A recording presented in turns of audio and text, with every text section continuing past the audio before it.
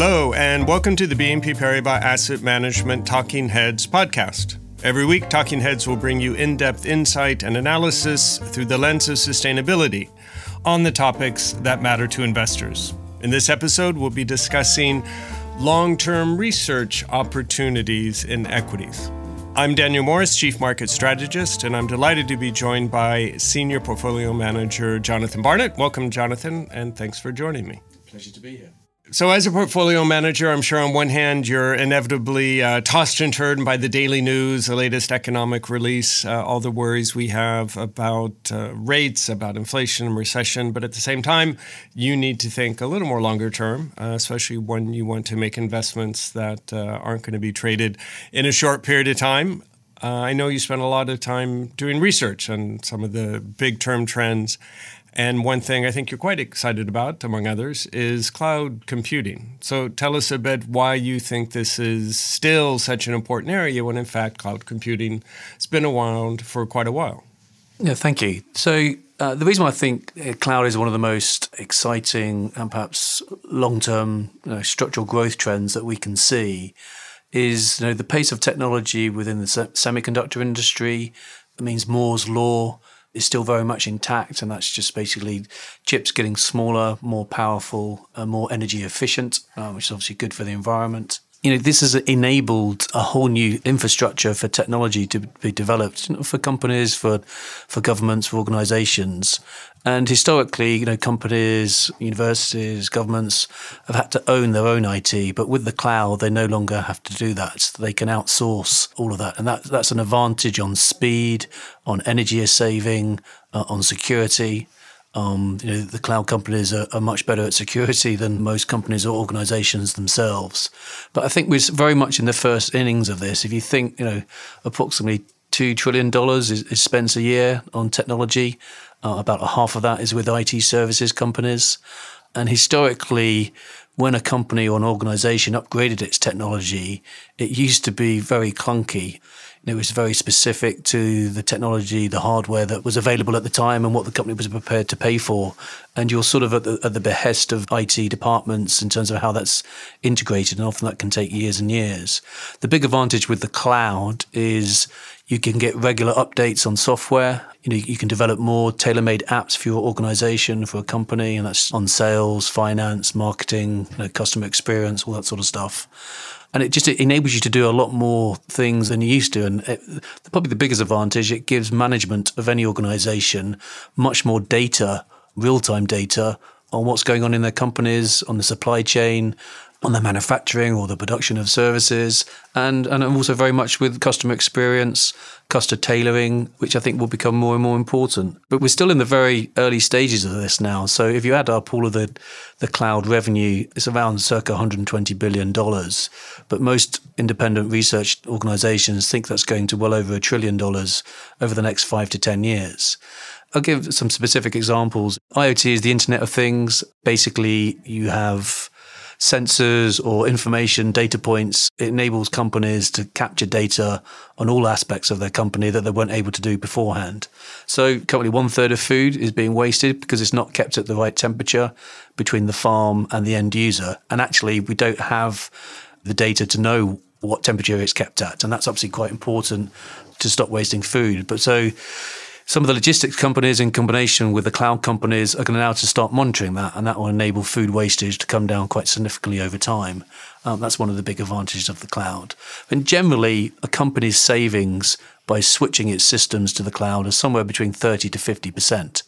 And that's just a cost saving. That means you can invest that money elsewhere on ESG or for product development, all that sort of stuff. But actually, what you do find is because you're creating data on all parts of your organization that you haven't seen before, you'll have more ways of being creative about how to do things better, which means there'll be a lot less wastage in the system, which will be good for the environment, good for governance, but and also ultimately it will be good for customers. So it sounds like when you think about cloud computing, it's not simply investing in the companies that are providing the cloud services, which I'm sure is already a big growth area, but thinking about the companies that are able to take advantage of the cloud and can change their businesses or accelerate their businesses. Yeah, I mean, we try to look longer term. So I think 60%, 70% of our portfolio We've owned those companies for over 5 years. And we think the best returns come from companies that compound those returns over the longer term. I don't think you could become a best-in-class company now unless you have the best IT systems, which means you've got to be at the cutting edge. And that really comes with taking on board the cloud, but developing tailor-made systems for your own company, your own supply chain, helping your own suppliers, etc., but also having much more interaction with your customers. And I think customers are going to become more demanding. They'll want a more tailored experience, and they'll need more help. And that customer experience is quite vital. But the companies that invest the most in their systems are leveraging the cloud the most, tend to sort of have the best products, the best services. They're the most innovative. They get a lot of feedback from their customers. Most innovation really does come working hard with your customers and having a close association with them. And, if you look across all sectors, we think the best-in-class companies in most sectors are the ones that have the best systems, and they are starting to leverage the cloud very much so. But I think it's important to say that we're still very much in innings 1 or 2 of this trend. I think between 5 and 15% of workloads, corporate workloads, have moved to the cloud, which leaves an awful lot of room for further upside and penetration of these trends. So what about the counter-argument that by outsourcing your IT, you lose a chance to differentiate yourself? Yeah, I actually think with the cloud, it's the opposite, because it enables you to be more specific in your app and software development. So rather than, historically you were reliant on the hardware that you had in your company, on the limitations of that hardware. But when you do move to the cloud, because you've got best-in-class, access to hardware, it enables you to focus much more of your time on the software and the apps that will help you to run your business a lot better and more efficiently. If you go to the cloud company conferences, one thing that you find there is the product suite of services has expanded dramatically compared to over the last 5 years or so. So it's much more in software and apps than just, outsourcing IT hardware. And what you really find when you go to these conferences, that the cloud companies are going through every single sector in the economy, and they're looking at the value chain within those sectors, and they're working out how the cloud and how technology will make those sectors 10 times more efficient, which again has to be extremely good for the environment, and has to be good for those industries and companies that adopt these products and services the quickest. Now, we think about the implications of cloud computing technology in general. One of the sectors that certainly comes to my mind is healthcare, though I'm sure there's a lot of other reasons why U.S. healthcare in particular might be quite interesting for you right now. Can you discuss a bit why you're spending so much time researching the sector? Yeah, well, this is, U.S. healthcare is perhaps the biggest problem for the United States, governments and economy. It's circa 20% of GDP is US healthcare, and it's perhaps the most complicated system. If you speak to anyone in the system, you wouldn't create the US healthcare system today with a blank sheet of paper, but it is there, and it's incredibly confusing, depending on which insurance package you're on. That has lots of limitations in terms of which drugs and which providers you can use. So the only way to really solve this major issue that the US healthcare system has become, I think, is the introduction of value-based care. And a lot of that is based around technology. And the biggest companies within this sector are spending an awful lot of money on technology. And it's based around value-based care. It's providing the right care at the right time to the patient in the right unit. And this involves GPs now having the software that they can see a patient, they know which insurance plan that they're on, they can recommend the appropriate drug that is covered by the insurance plan, and they can recommend the best place to have the service. So rather than spending, call it a knee operation, you may spend a week in hospital historically. Now you might just spend a day or two in the hospital, and then you go to a recovery unit which is closer to your home, which costs the system a lot less than spending 2 weeks in a hospital. But the US healthcare system itself, it's the only industry in the world that I can think of where a US patient stroke customer will pay somewhere between 2 and 10 times the price for a drug, which is exactly the same that you can get in any other market in the world. That doesn't exist in any other industry. It really is quite mad.